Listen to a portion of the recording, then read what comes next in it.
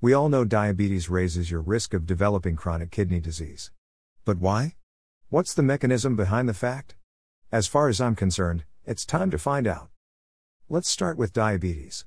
The National Institute of Diabetes and Digestive and Kidney Diseases, NIDC, part of the National Institutes of Health, NIH, which in turn is part of the U.S. Department of Health and Human Services at https://www.nih.gov/health-information/diabetes/overview/ what is diabetes offers this explanation.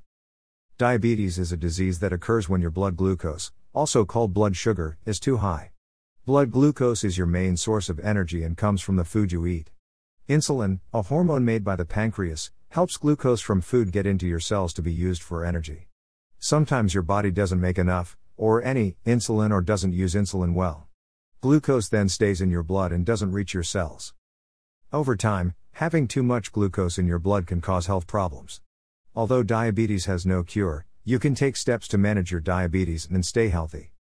Sometimes people call diabetes a touch of sugar or borderline diabetes. Having just had a tumor removed from my pancreas, I'm well aware that it produces insulin as well as digestive enzymes. Without a pancreas to produce insulin, you would need insulin injections several times a day. I got what diabetes is, but how it causes CKD was still not clear.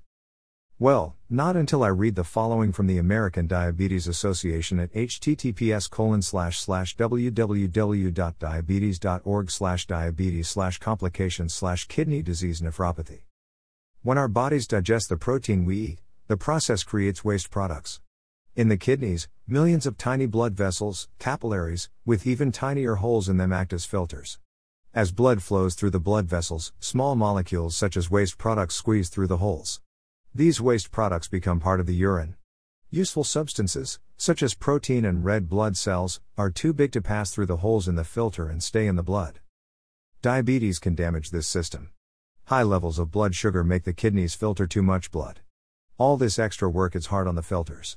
After many years, they start to leak and useful protein is lost in the urine. Having small amounts of protein in the urine is called microalbuminuria. When kidney disease is diagnosed early, during microalbuminuria, several treatments may keep kidney disease from getting worse. Having larger amounts of protein in the urine is called macroalbuminuria. When kidney disease is caught later during macroalbuminuria, end-stage renal disease, or ESRD, usually follows. In time, the stress of overwork causes the kidneys to lose their filtering ability. Waste products then start to build up in the blood. Finally, the kidneys fail. This failure, ESRD, is very serious. A person with ESRD needs to have a kidney transplant or to have the blood filtered by machine, dialysis. Now that we know what diabetes is and how it can cause CKD, maybe we need to look at ways to attempt to avoid diabetes. Losing weight and keeping it off. Weight control is an important part of diabetes prevention. You may be able to prevent or delay diabetes by losing 5 to 10% of your current weight. For example, if you weigh 200 pounds, your goal would be to lose between 10 to 20 pounds. And once you lose the weight, it is important that you don't gain it back. Following a healthy eating plan. It is important to reduce the amount of calories you eat and drink each day, so you can lose weight and keep it off. To do that, your diet should include smaller portions and less fat and sugar. You should also eat a variety of foods from each food group, including plenty of whole grains, fruits, and vegetables. It's also a good idea to limit red meat, and avoid processed meats. Get regular exercise. Exercise has many health benefits, including helping you to lose weight and lower your blood sugar levels. These both lower your risk of type 2 diabetes. Try to get at least 30 minutes of physical activity 5 days a week. If you have not been active, talk with your healthcare professional to figure out which types of exercise are best for you. You can start slowly and work up to your goal. Don't smoke.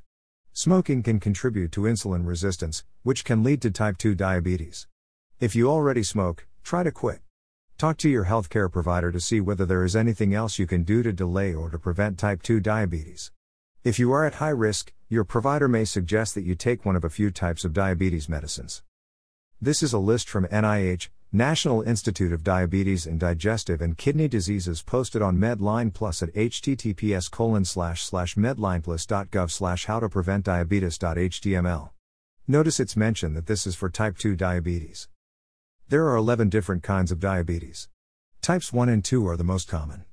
WebMD at https://www.webmd.com/diabetes/guide/types of diabetes mellitus. Number 1 explains what type 1 and 2 are.